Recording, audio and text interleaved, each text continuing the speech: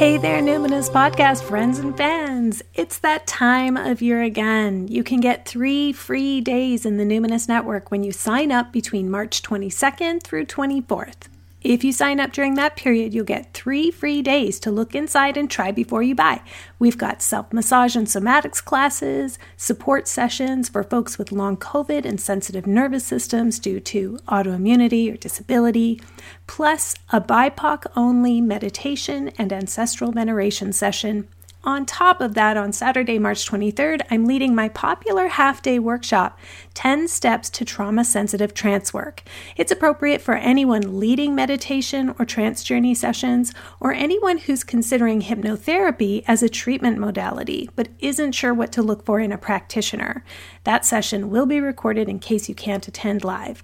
Sign up for my newsletter to learn all the details about how you can access 3 free days in March and learn more about the Numinous Network at carmenspagnola.com.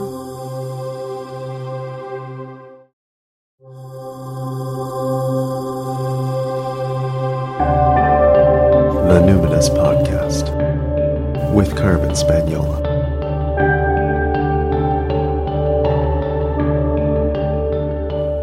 Hi there, and welcome to the Numinous Podcast, where we have interesting conversations with everyday folks about the mystery of life. This podcast is a complement to the Numinous School, my online intuition development program for people who want their self-awareness to serve a greater good. I'm your host, Carmen Spagnola, and today on the podcast I'm connecting with John Michael Greer. You may remember him from episodes 59 when we talked about ritual and magic, and 44 when we talked about mystery teachings of the living earth. For the better part of the past year, I've been working my way through John's thick tome, The Celtic Golden Dawn, an original and complete curriculum of Druidic study.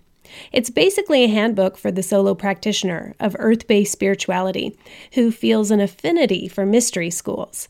It's a symbiosis of the Hermetic Order of the Golden Dawn with Druidry. John's actually written over 6 books on Druidry and nature-based spirituality alone, just that one category, as well as a whole host of other books on mystery schools with their arcane knowledge and intriguing histories. So if anyone is uniquely qualified to write a handbook of this sort, it's John. So John, tell us, what identities do you lead with? That's always the kind of question that I have to scratch my head over a little bit. What can I say? I'm a druid. I am a student of esoteric spiritual traditions, have been since my youth. I'm kind of a geek about it. Everyone hears about computer geeks. There are non-computer geeks. I'm one of them.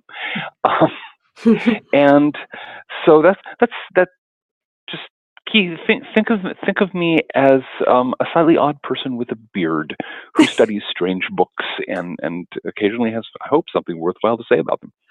That is a visually rich description, actually. I'm I think that's helpful for people. So we're talking today about your book, The Celtic Golden Dawn, which I have been working through for several months now. And I wonder if we can start at the very beginning. Can you just give a brief overview of the history of the Hermetic Order of the Golden Dawn? Sure thing. The Hermetic Order of the Golden Dawn was the most influential magical order of modern times. It came into being in 1877, try that again, 1887, get the dates right here, coming right out of the first rush of the beginning of the magical revival in the Western world. Started a couple of decades earlier with Eliphas Levi, the great French occult writer, when he wrote Doctrine and Ritual of High Magic. And so basically you had a bunch of men and women in Britain who were very interested in the magical arts and who organized this group, the Hermetic Order of the Golden Dawn, to offer initiation and training. And it was a very elaborate system. Their goal was literally to put together the entire magical tradition of the Western world into a single package. I don't know that anyone could ever succeed in so gargantuan a task, but they gave it a really good shot. And they came up with a system that, for all its limitations, that it has some, it is really the most complete magical education you can get these days, even today. So The Hermetic Order of the Golden Dawn, founded in 1887, really had its stride around 1890, blew sky high in a series of political crises between 1900 and 1903. Everybody who is listening to us knows this story already. You know, the group of really gifted people who lack the talent to really get along, and we've all watched this, okay? And you start getting the quarrels, things spiral out of control. Somebody tries to take charge and run things, and it all goes plooey. That's what happened to the original Hermetic Order of the Golden Dawn. There were various splinter groups that went flying off in all directions.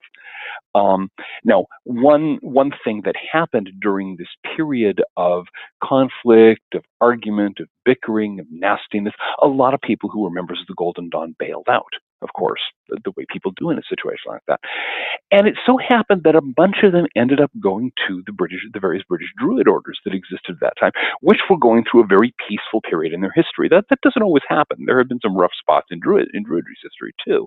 But at that time, the British Druid scene was calm, it was quiet, people got along well, and all these basically refugees from the Golden Dawn were going, oh, thank God.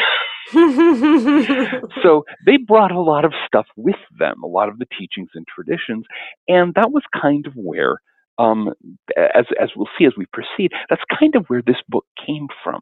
That interaction between Golden Dawn initiates and people in the British Druid scene in the first half of the 20th century. Okay, so I'd like to talk about the main differences philosophically and practically between the more Judeo-Christian approach, the Hermetic Order of Golden Dawn, and then the Druidical approach and how you've merged them together. As we're starting that, though, can you just, there's certain signs and symbols that are clues if you recognize the Golden Dawn. How would people who've just, this is the first time they've ever heard of this, what are some of the very common signs and symbols that would help them identify, oh, that might be in the Hermetic Order of the Golden Dawn tradition? I have a few in mind, but I'm wondering if you could help people identify. Okay. The thing that you look for, first of all, is if anybody's tracing a pentagram in the air. Okay, the five-pointed star. Eliphas Levi, who I talked about earlier, the French occultist, introduced that idea as the pentagram as an important magical symbol. The Golden Dawn was the people who created the lesser ritual of the pentagram, which just about everybody does. So now it's been borrowed by everybody and their mother-in-law at this point. But so you look for that. You look for cross and triangle in combination. It's a very common Golden Dawn symbol. You look for, in the Hermetic order, you're going to look for a lot of Hebrew. And you're going to look for a particular form of the Kabbalist tree of life, which we are going to be talking about a little later. And so those are things that, I mean, there's a lot. The Golden Dawn, the body of material that was published by the Golden Dawn, which I ended up editing, the 7th edition of Rogarty's book, The Golden Dawn, I edited a few years ago.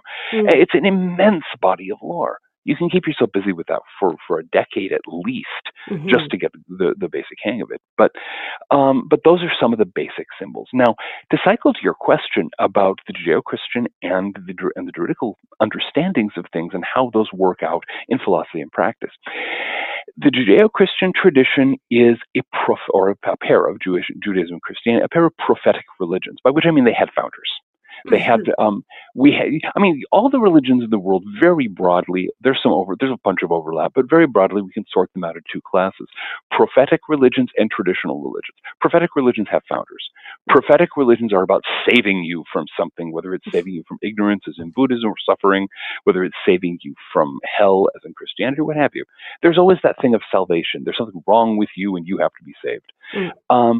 Most, not all, most prophetic religions tend to be down on nature. They tend to be, the world is this kind of, the world isn't good enough for us. We should be going to heaven or nirvana or what have you. And so of course in the Western world, meaning from the Middle East on as far as you care to go. Prophetic religions are monotheistic. We've got the only God there is. It almost hostage laws it. We've got the only God there is. And if you want to see him again, you'd better pay your tithes. You better pray. Yeah. Exactly. Yeah. Traditional religions are polytheistic. They believe in many divine powers at many levels, from the great powers of the cosmos to nature spirits. Okay. Traditional religions don't have founders. They evolve out of people's experience. Traditional religions tend to have a much more relaxed attitude toward nature. They didn't have a much more relaxed attitude toward sexuality, which of course is one of the most direct ways in which we experience nature. They don't tend to get all bent out of shape about concepts like sin. It's more, how do we establish good relations with the physical and spiritual worlds? And so in talking about taking something that was basically rooted in a Judeo-Christian, a prophetic standpoint, which of course the Hermetic Order of the Golden Dawn was. Its founders were mostly Episcopalians. Oh yeah, most of the people who were involved in the founding of the Hermetic Order of the Golden Dawn, they belonged to the Anglican Church, as it is, of course, over in England. Wow. And in fact, they made heavy use of Christian symbolism. And taking that and taking the techniques and reworking them for a druidical standpoint, a standpoint that is more nature-centered, that is not focused on this notion of salvation, of there's something wrong with you, you're full of sin, but just let's establish good relations with the cosmos here. It took a lot of work, but I had the great advantage that a lot of that work had been done by those refugees from the Golden Dawn back in the 1920s and 30s, you see. Can I ask you about some of those refugees? Is one of them the fellow who, and I'm losing his name, I know you'll know it, but the fellow who went on to found Wicca? Oh, Gerald Gardner. No, Gardner came in from a slightly different source. Oh. But the thing a lot of people miss is that the occult scene, especially back at that time, was a bubbling cauldron of different things. There was all kinds of stuff going on. Gardner was involved in one of the main Druid orders at that time. One of his very close friends was Ross Nichols, who was the founder of the Order of Bards, Ovids, and Druids, and probably the most influential Druid writer of the 20th century. And but he was going in his own direction. He wanted to reinvent a kind of a really robust pagan sexual, sex-centered nature spirituality, and that's where we got traditional Wicca. But yeah, most of the people that were involved in this are not names that anyone has ever heard of. In some cases, I can't even find the names. All we have are scraps of like stuff under pseudonyms. When somebody signs their document Pendragon, that doesn't give you a lot of help for chasing down the biography. Right. So since there's so few records, then you had to create the Celtic Golden Dawn, this new book, from something. And so there's talk. The word reconstructionist is used sometimes in Gallic polytheism or Celtic polytheism.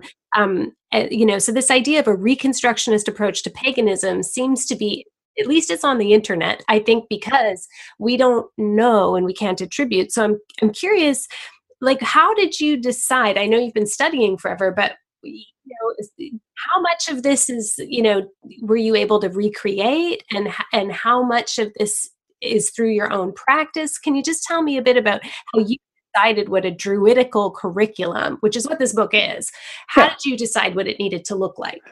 Okay, well, here again, I had a huge advantage, and this is something you won't hear from the Reconstructionists, because they tend to be kind of edgy about this. There have been people doing Druid stuff for about 300 years now. What we call the Druid Revival got its start in the early 18th century, right around the time the Industrial Revolution was getting going. What happened was you had a lot of people in Britain at that time who were looking at the spiritual options available to them. Here you have dogmatic Christian religion on the one hand. Here you have dogmatic scientific atheism beginning to take shape on the other hand. And both of them saying, we're the only choices there are. And so you have these people who were looking at the one and looking at the other, say, I'm going to take door number 3. And everyone's saying, well, there is no door number 3. And they're saying, okay, we'll invent one. And so what happened was they took what little was known about the ancient Druids, and they said, this is the kind of thing we want. We want a spirituality that's rooted in nature. We want a spirituality that celebrates the living world, the cycles of the seasons, and things like this. And yeah, they're doing this. Again, this is in the early 18th century. This is, you know, if you like, just as a reference that many of our listeners will get, imagine characters in a Regency romance going up onto Primrose Hill in London to celebrate the autumn equinox. It happened during the Regency. There were druids. One of these days, I want to write a Regency romance that involves, 18th century druids. I think it'd be a hoot. That'd be great. There was a huge religious counterculture going on in this time that doesn't get into, your common or garden variety Regency romance, of course. But so seriously, you had these people running around who were getting into trying to create a druid spirituality of nature. A fair number of them were Welsh or Irish or what have you. They had access to Celtic folklore, Celtic traditions, but they also had the way that the traditional religions always grow, which is you do things and you find out what works. You come up with a ritual, you perform the ritual. Does it have an effect on you? Does it seem to work, or does it just go thump? You get a kind of meditation. Somebody's teaching this kind of meditation. You say, how about I try this within the spiritual practice that I'm doing? And it goes from there. When you do that for 300 years, you've got a pretty fair body of material built up, and that's what's happened with the Druid revival. There are a lot of things that have been worked out over that 300-year period, and so us modern Druids, we're not the Reconstructionists will tell you at the top of their lungs, we're not Reconstructionists. They're right. We're working with a tradition that it's its own thing. Right. And what we're doing is not, I'm sure it's not what the ancient Celts were doing, but they're not really around to complain at this point. And if they were around, we'd be happy to welcome them, hand them a cup of mead. So basically, when it came time to construct the curriculum of my book, The Celtic Golden Dawn, what I did was I took all this material that had been worked out in the Druid scene since the early 18th century, and all the material that had been worked out by the Hermetic Order of the Golden Dawn, which draws on traditions dating back to the Renaissance, and just did a merge, if you will. And obviously that involved a lot of changes and adjustments and experimentation on my part. But I didn't have to start from scratch. I didn't have to start with some kind of vague idea, well, what could a Druid be? I already knew from within the worldview of the Druid revival what the revival traditions had worked out as, here's a curriculum, here are some things you want to learn, and you just go from there. Well, and it's a really lovely book in that way that with the merge, what I'm, you mentioned earlier very briefly, there are some limitations to the Judeo-Christian traditional Hermetic order approach. And it seems like this beautiful merge has been able to, I would say, certainly alleviate, I don't know if you'd say eliminate, but I don't get this orientation towards ascension in it that I often kind of feel that it's like so important to move up through degrees or whatever, in the Hermetic order. Whereas this is more like, okay, we really need to, it's a very contemplative approach, which might just be a subtle difference, but I've really enjoyed it. And can you maybe just describe a little bit about how it's structured? Because it is like a course, really. Oh, it is. In a book. It is. What I did, and this was partly kind of an overblown joke, but I put it together as though it was the collection of papers from an actual Druid Golden Dawn fusion order from the 1920s, because I thought that would be fun. And so there are 3 stages in the training. That's a very Druid thing, by the way. The Golden Dawn has a whole series of grades. But most Druid orders, if they have more than 1 degree, they have 3, because 3 is the pattern number in Celtic traditions. You have poems that give triads. You have 3 of this and 3 of that, 3 of the other thing. That's a Druid thing. So the first grade is the ovate grade. And that takes a minimum of 4 months, and that introduced the basic techniques of ritual and of meditation, the basic technique of divination that we practice, and the basics of the philosophy. It's your grounding. It's the point at which you walk through all of the ideas and you approach them just kind of as an introductory level. And then, in theory, it takes at least 4 months. Most people take between 6 months and a year, which is fine. Yeah, I'm This is still on. it, I'm 6 months into ovate, and I'm like, wow, this is yeah. this is gonna The thing take is me a while. that's I've great. skipped That ahead, but I haven't practiced yet. It's like, wow, yeah, okay, yeah, everybody does. But yeah. yeah, the thing is, taking your time at the ovate level is a really good idea, because the better you learn it, the more thoroughly you work into all these various things, the better the results are going to be as you build on them. It's like putting in a foundation. You want to make sure you've got it solid. So Mhm. the ovate level is the foundation level. It's the level of ideas. It's the level of basic practices. Then you go to the Bardic grade. The Bardic grade works mostly with what's called path working, which are basically self-guided visualizations, if you want to call them that. There's further dimension than that, but it's a very systematic development of the powers of the imagination. Thus, the bardic reference. A bard is somebody who has a strong imagination and can tell stories. Well, that's part of what we're doing here, but we're also using the imagination as a way to tap into these symbols that you've learned in the ovate grade and the various energies. You're meditating on all this stuff. You're developing your capacity to work with, in particular, the energies and imagery and ideas of the four traditional elements: fire, air, water, and earth.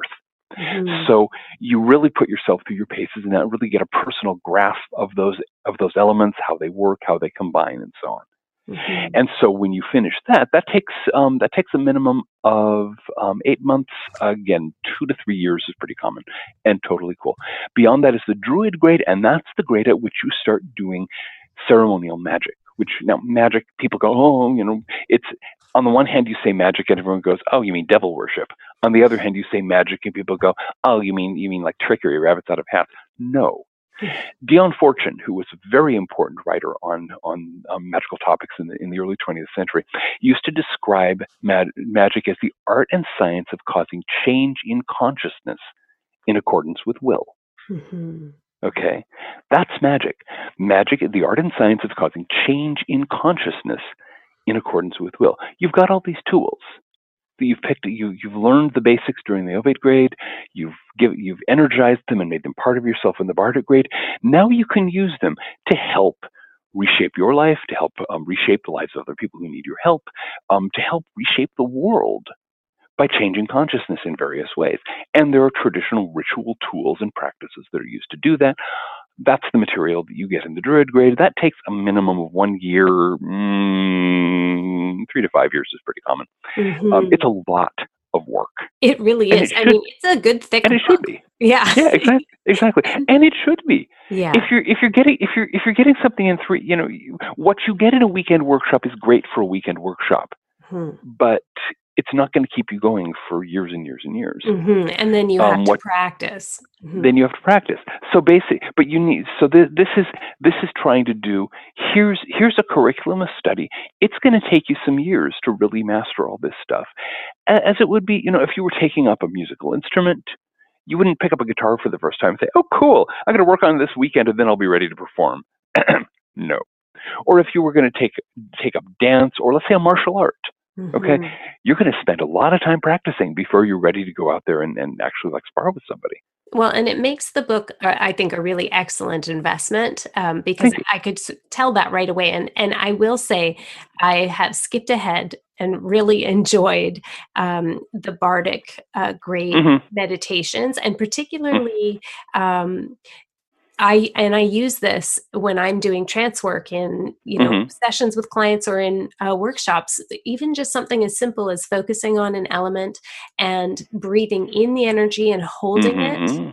Not Hmm. holding your breath, but No, holding not holding your. that. Yeah, Yeah, yeah. It's exactly. just Letting so the breath flow, but the element build and then discharges. And oh yes, that's good stuff. And I Very. really loved when you talked about fire as the first element and fire Hmm. as the soul of the world. That was very touching, and I kind of wanted to just seed that as a little teaser for people, that it's so worth sticking through the book. Now, here's my sort of stuck point. Now, for Hmm. people who've never heard of it, can you describe what geomancy is? Oh, sure. Geomancy is simply it's a mode of divination, meaning it's like the tarot, it's like the I Ching, it's like any of the other methods of divination that people use. It's kind of the Western equivalent of the I Ching. It uses 16 feet. You know how the I Ching has the 64 hexagrams, right? Mm-hmm. Which, well, the geomancy has 16 tetragrams. patterns of dots, either single or double dots. There are 4 of them in a stack. There are 16 of them total. You generate them by various quasi-random processes, and you interpret them. It used to be extremely common. It was as common 500 years ago as newspaper astrology is now. Everybody knew about it. People used it all the time. It's one of the things that kind of dropped out of use when the magical traditions of the Renaissance got shoved into the dumpster in the early modern period, and it was preserved by certain magical lodges through that period. It was part of the Golden Dawn curriculum, and then I actually played a role in helping to revive it because I read Latin, and so I was able to go back and read some of the old medieval texts that give some of the really neat techniques that make it sing. It's not, like every kind of divination, it's not for everybody. But I found that for most people, it's a very effective way of divination, and it ties in very directly to the 4 elements. Well, and you actually did write a whole book on geomancy. What's the title of that again? That is The Art and Practice of Geomancy. And it's a whole book on the subject, and it covers not only divinatory geomancy, but the use of geomancy as a tool for meditation, as a tool for ritual, and a whole bunch of other stuff.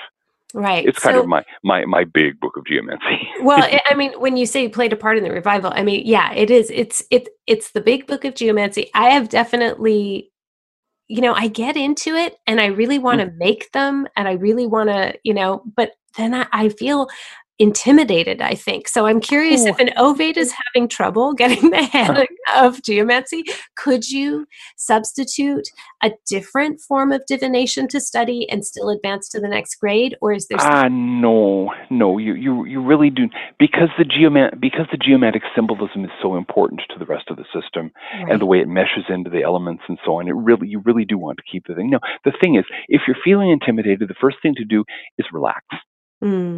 Okay, it's not a big deal. There are just 16 figures. They are your friends. You can learn how to get used to them. The important thing is relax and remember, you don't have to get into all the big book stuff. You can just cast a chart and read the judge and witnesses, the 3 figures at the bottom, and do your best. And because one of the things that I've noticed consistently with people who are studying divination is they'll get really worried about doing it wrong. Yes. And it's, we all grow up with schools that are fixated on you're wrong, and all this kind of nonsense. And it's not about that. It's about very gently learning to develop your own intuitive powers. We all have those. It's just a matter of how thoroughly we had to repress them to get through, whatever mess we experienced in our childhoods. And so it's this is very much a matter of relax, don't worry. It's like the advice in my favorite book on brewing beer: relax, don't worry, have a homebrew. Okay, that's what I'll do. I'll have some of our homebrew or our homemade cider exactly. Yeah. Anytime you get stressed out about geomancy, sit down, relax, have a homebrew, and then pick it up again. It's not. Don't let it intimidate you. It really is friendly. It's housebroken. Right. It likes to be scratched behind the ears. Okay, I'll try it. Now, the next more intimidating system for me has often been the Tree of Life. I can remember the basics, and then I also feel a little like, I'm not Jewish, for instance, should I really be just dabbling in Kabbalah? So the Tree of Life is a really important symbol in a lot of traditions, and each has kind of its own take on its own system of understanding. So can you offer listeners kind of I know this is totally an oxymoron, but a brief tradition of Kabbalistic tradition? It's easy. It's easy. The Kabbalah is actually incredibly simple. I do want to add one thing before we get into that, though, which is the Kabbalah is not originally Jewish. I'm going to have a book in print in the near future talking about that. But Gershom Scholem, who was the greatest Jewish historian of the Kabbalah, again, a major figure in the 20th century, his book on the origins of the Kabbalah documents the Jews got it from the Gnostics.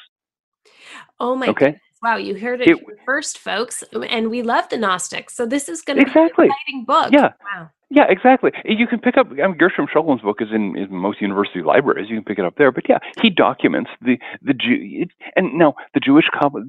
The Jewish Kabbalah is a very rich, very powerful, very meaningful system. And any of our listeners who are Jewish, I would certainly recommend getting into it because it really does add, my Jewish friends tell me that it really does add a very great bunch of additional depth to that already very rich tradition.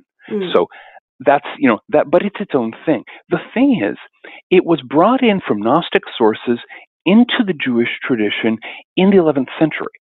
It's actually, relatively recently. And then within 2 centuries of that, there were versions of it going into other traditions around the Western world.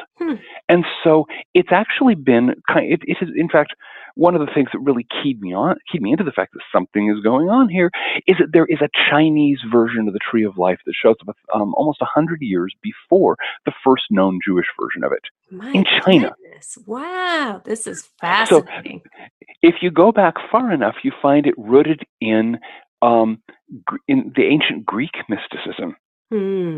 Because the Gnostics were developing on a lot of stuff that the Orphics and the Pythagoreans and various other people, Neoplatonists, had gotten into. So there's this very rich tradition that comes to us in the West largely through this connection with the Jewish tradition, and it's a perfectly valid connection. But the Tree of Life is older than that. The Tree of Life shows up. There are references to it in writings dating from the 2nd and 3rd centuries. You're blowing my mind here. This is I do that. This is why I talk about I'm a geek. I spend a lot of time reading old strange books, and sometimes I come up with something useful. So but the basic idea of the Kabbalah, the basic idea of the Tree of Life, let's say, is that the universe has a sort of 10-fold pattern. There are these 10 stages in every creative process, and this is as true when you make a sandwich as it is when the universe comes into being. Every process of creation unfolds through these 10 stages that move back and forth from balance to energy to form, and so on and so forth. If you've got an image of the Tree of Life available, or if any of our listeners do, all the things on the right side, what's called sometimes the pillar of force, that's the energy. Everything on the left side, the 3 spheres in that line, that's the pillar of form, and the pillar of balance goes down the middle. So whenever you're working with the Tree of Life, you're working with this basic creative pattern that we actually all know anyway. It's just a matter of getting past, again, the intimidation factor. And so the Kabbalah, the Tree of Life, has gradually evolved as a way of thinking about the universe. It's, everything fits into these 10 slots in a certain sense. And so it's a way of thinking about the universe, a way of putting together our experience in a meaningful fashion, a fashion that makes sense to us, that allows us to understand things, and that allows us to cause change in consciousness in accordance with will. That becomes the magical Kabbalah. So we have all of these symbols that relate to each of the 10 spheres of the tree. And we have various symbols that relate to the 22 paths, or connecting lines, if you will, that link together the spheres in a particular way.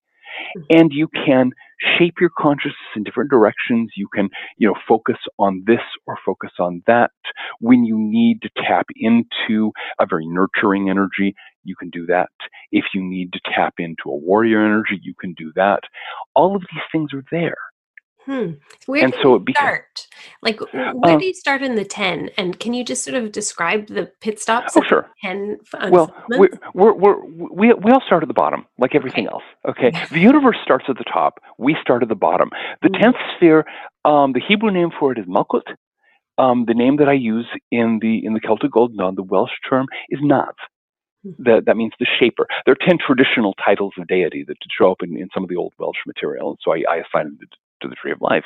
The same way that the people who created the Jewish Kabbalah assigned 10 traditional concepts of divinity to the Jewish Tree of Life. So Nav, the shaper, that's the world as we experience it most of it, just as a rest level.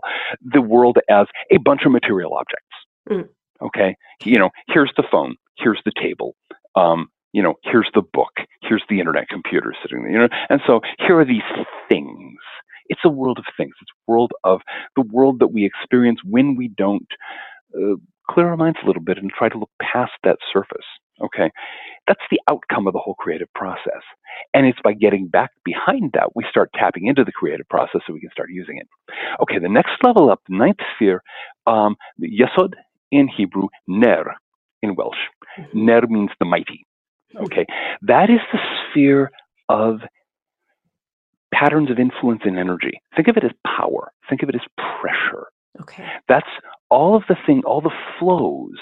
It in our system, it corresponds to the element of water, because it's very much about flow. It's about the things, that's where you don't think of it as a table. You realize that this is part of a trajectory through time that started out as a tree and it's going to end up as soil. Okay, and everything becomes fluid and flowing, and you start realizing that maybe things aren't quite as rigid as they look. Right. Okay. Then we go to the eighth sphere. This is over. Now, these first two were on the middle pillar, the pillar of balance. Okay. Now we're going over to the side of form. Okay. And here we have bith in Welsh, hod in Hebrew. This is the sphere of perception, of the basic functionings of the mind, of the way our minds sort of sift everything out into little glimpses and elements of sensation. You look at the table in front of you, let's say, and all of a sudden you realize you're putting together this table out of things that your eyes tell you, and things that your hand tells you, and things that your ears tell you when the cat jumps onto it, and all kinds of things like that, So things start becoming glimpses, and again, there's modes of flexibility there. That's the place where the mind, in terms of the mind, becomes playful in Bith, and it stops taking itself quite so seriously. Okay. We go to the other side. Yeah, we go to the other side. The seventh sphere is Biu. And the Hebrew term is nefach, and that's the sphere of emotion. That's where the passions are. That's where the nurturing energy is. That's where the life force takes shape in living things. First takes shape in living things. It ties into the passions and the emotions, and we, by understanding that, we come to understand that as a mode of experience and a mode of knowing about the world. Our society is very constipated about emotions. Still, I mean, after you think the '60s would have cured us of that, but not so much. And getting to the point where we don't take them, we don't ignore them, and we don't wallow in them. We experience them, we understand them, we help, we balance them against the rest of our lives, and so on. Okay, above now, those four levels are levels that everybody actually interacts with all the time, even though we don't always notice it. Okay. We always experience that the nav level of things as things. Things as just stuff, physical objects, things sitting there. We all experience the flows. We all experience sensation. We all experience emotion. This is all part of the world as we regularly experience it, although we don't necessarily pay attention to that. Above that is what's called the veil, and that's the first of two barriers across the tree. And now, they're barriers that can be passed through, but it takes some work in both cases. So the veil is what separates our normal mental functioning from the functioning of our minds and our souls that we can achieve through spiritual practice. And so the first one of there are three spheres directly above that. We've got the four lower, we've got the three that are the next rung up, and the first of those is Miner. That's Tifereth in Hebrew, and that is the sphere of the life force. The life force, not bound in living things, but flowing through all things. You all know this one. The forces of, you know Obi-Wan's line, it's an energy field that binds the galaxy together, all that kind of stuff. Right. George Lucas was ripping stuff off from every spiritual tradition in the world when he quoted that. So if you want to think of the force, yes, the force.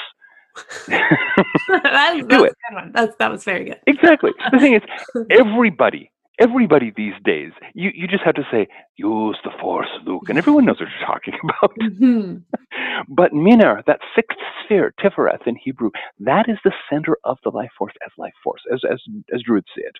That's where it becomes free. That's where you can tap into that, those flows and patterns and powers. And that's why you have to raise your state of consciousness through the veil, so you can tap into that. That's why we don't normally perceive the world that way. That's why we do spiritual practices. Above that, we're going over to the sphere, over to the side of form again. Above that, we have Moder, which is that's Geburah in Hebrew. That's a tough one for a lot of people because that's the hard energies of life. That's where we're dealing with suffering, and we're dealing with anger. We're dealing with the difficult stuff, and that's where we come to realize, how the universe is put together and where the limits are and why they matter and why they're actually good things to have. A lot of people in pop spirituality these days get all bent out about, oh my God, limits. Believing in limits is a really awful thing. Well, I'm really glad right now that my chair is limiting me. It's limiting my butt from bouncing off the floor. Okay. And the floor is limiting me from falling through it. Limits can be overdone, but in their place, they're really useful. Okay. A lot of people these days have a real problem with boundaries. That's another word for limits. And so Moder is the sphere. The fifth sphere is the sphere where we learn how to set boundaries and how to maintain them. And that's one of the things psychologically we tap into that, and that's where power manifests. Okay. Then we go over to the other side, of force, and there we have Ener. That's Chesed in Hebrew, and that is the sphere of expansion and mercy. Okay, where Moder is the hard aspects of life, Ener is the easy aspects, is the flowing aspects, the gentle aspects. You hold those, of course, in balance, and those two come together in balance in the force, in Miner. And so now beyond those three, we have another barrier, and this is rather more complex. This is called the abyss. And what we're talking about here is the gap between the created world, the world as we're capable of experiencing, and the transcendent realities that are always present to us, are always present with us, but that we can never really directly take into ourselves while we're still ourselves. And it's a limit. It's a necessary and appropriate limit, but we can interact with those realities. And those realities are really you kind of have to start using mythological language here, because the third sphere, Doveth, that's Bina in Hebrew, is the Great Mother. Think of all your mother goddesses in mythology. That's the power we're talking about, the primeval, primordial, maternal energy that gives form to all things. Balancing that over on the pillar of force, we have Perith, which is the Great Father. The paternal energy, that which sends forth, that which stirs into being. Those two in balance. And then above them all is Keli, this Keter in Hebrew, which is the universe in its ultimate essence, which we can never directly experience. It's always there. It's always with us. The Sufis like to say it's as closer to us than our jugular veins, but we can never really experience it. We can never know it. It's just there all the time. And about that, absolutely nothing can be said without turning it into nonsense, because human language won't grasp at that level. So that's your basic walk through the tree of life. And all of these are things we either experience or have to deal with all the time. It's not that complex. It's not strange alien tentacle, what have you. It's a way of talking about the universe we all live in. And it just simplifies things a bit and sorts them out and shows how you can move from one state of consciousness to another, so you can interact with these things in a way that supports what you're trying to do. Well, I've really appreciated how you've sorted it out for me. Maybe it's that I'm partly, in some ways, like an auditory learner or something, because this is just, it feels very clear, and I can see in my mind where we were moving through the map. I'm curious if are there any then significant differences between the traditional, let's say the Jewish Kabbalistic tradition that we know of, and the Druidical approach to how, for instance, how you're using the Tree of Life in the Celtic Golden Dawn, your book? Is it very different from what people would pick up in another book on Kabbalah?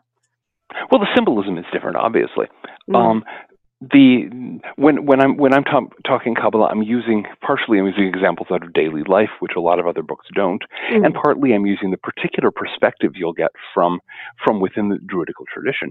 Okay. But the basic ideas are the same. If you pick up a Golden Dawn book, one that I really recommend, Lon Milo Duquette's book, The Chicken Kabbalah. The Chicken Kabbalah. The Chicken Kabbalah. It's short. It's extremely funny. Lon calls himself the world's only stand-up Kabbalist, and he's right. Okay. He's one of the funniest men I've ever heard, and he's a really brilliant Kabbalistic teacher. So that book has become kind of an introduction that everybody uses. Oh, good. Okay. I am actually working on a sequel to The Celtic Golden Dawn. Working title is The Celtic Kabbalah, which is going to go through all of this in much more detail. Oh, that's exciting.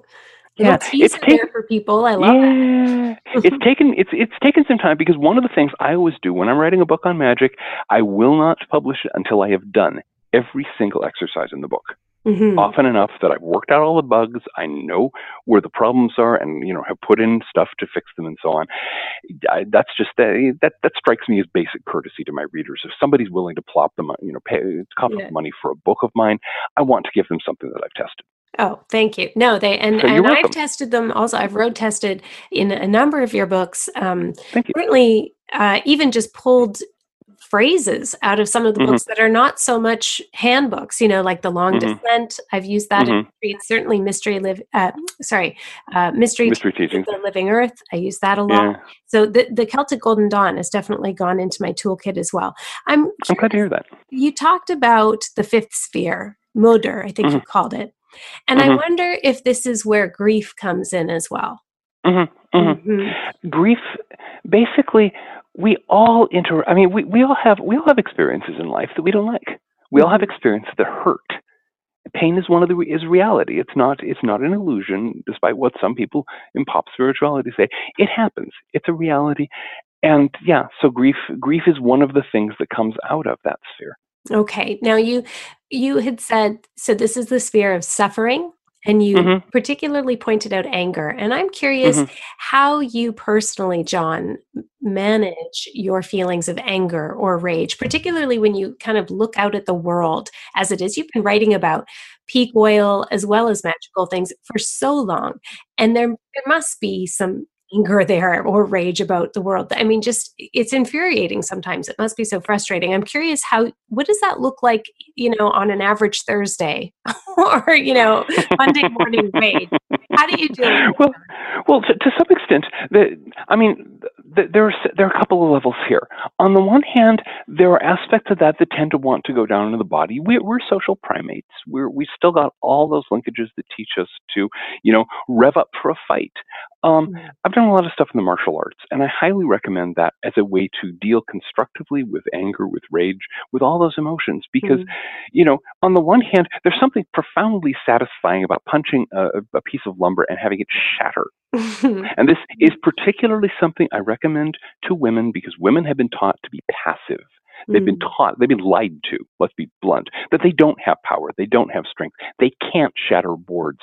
And that's why I honestly think that we would be a much saner society if in place of girls' PE in the schools, we had martial arts training.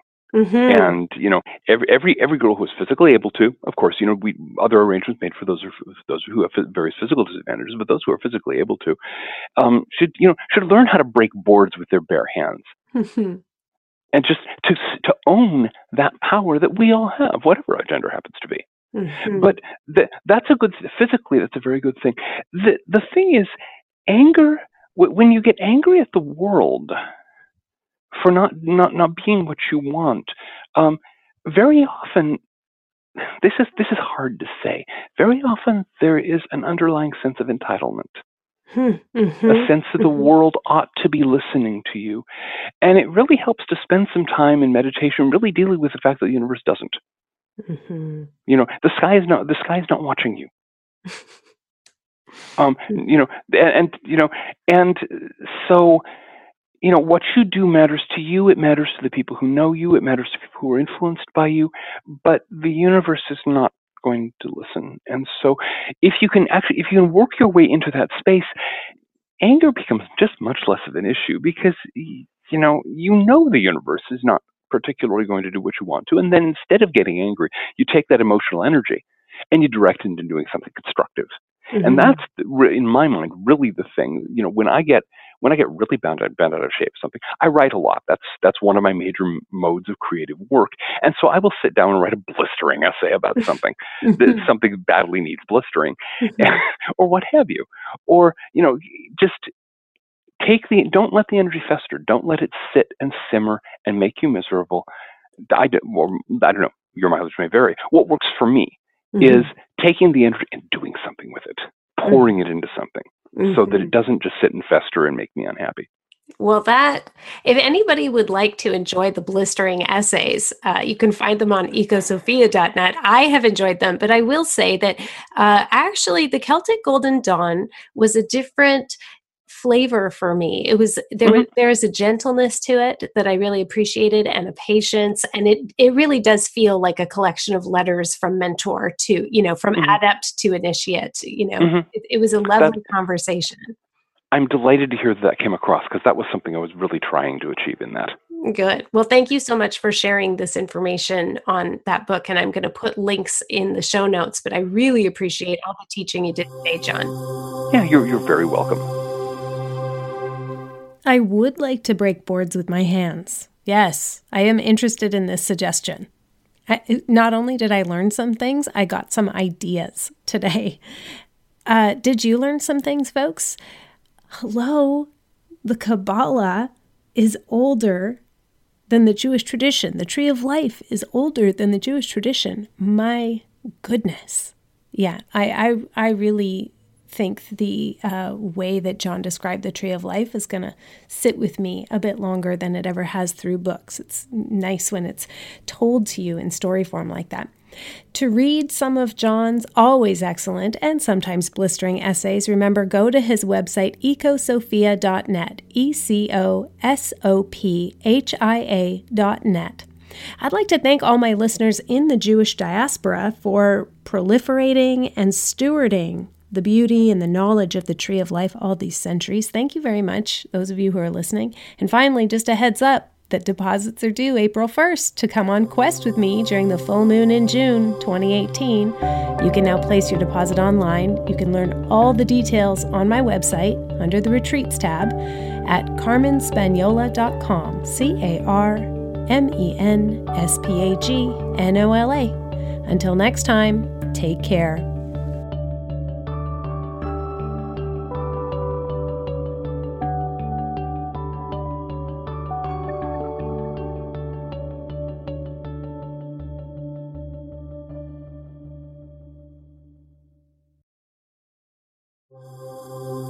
Would you like me to know your thoughts on this episode's subject matter? I bet you would. I hope you do, actually. Feel free to leave me a voicemail or type me a note at castfeedback.com/Numinous Podcast. That's castfeedback.com/Numinous Podcast. Okay, let me actually spell it out. castfeedback.com/NUMINOUSPODCAST. I'd love to hear your thoughts.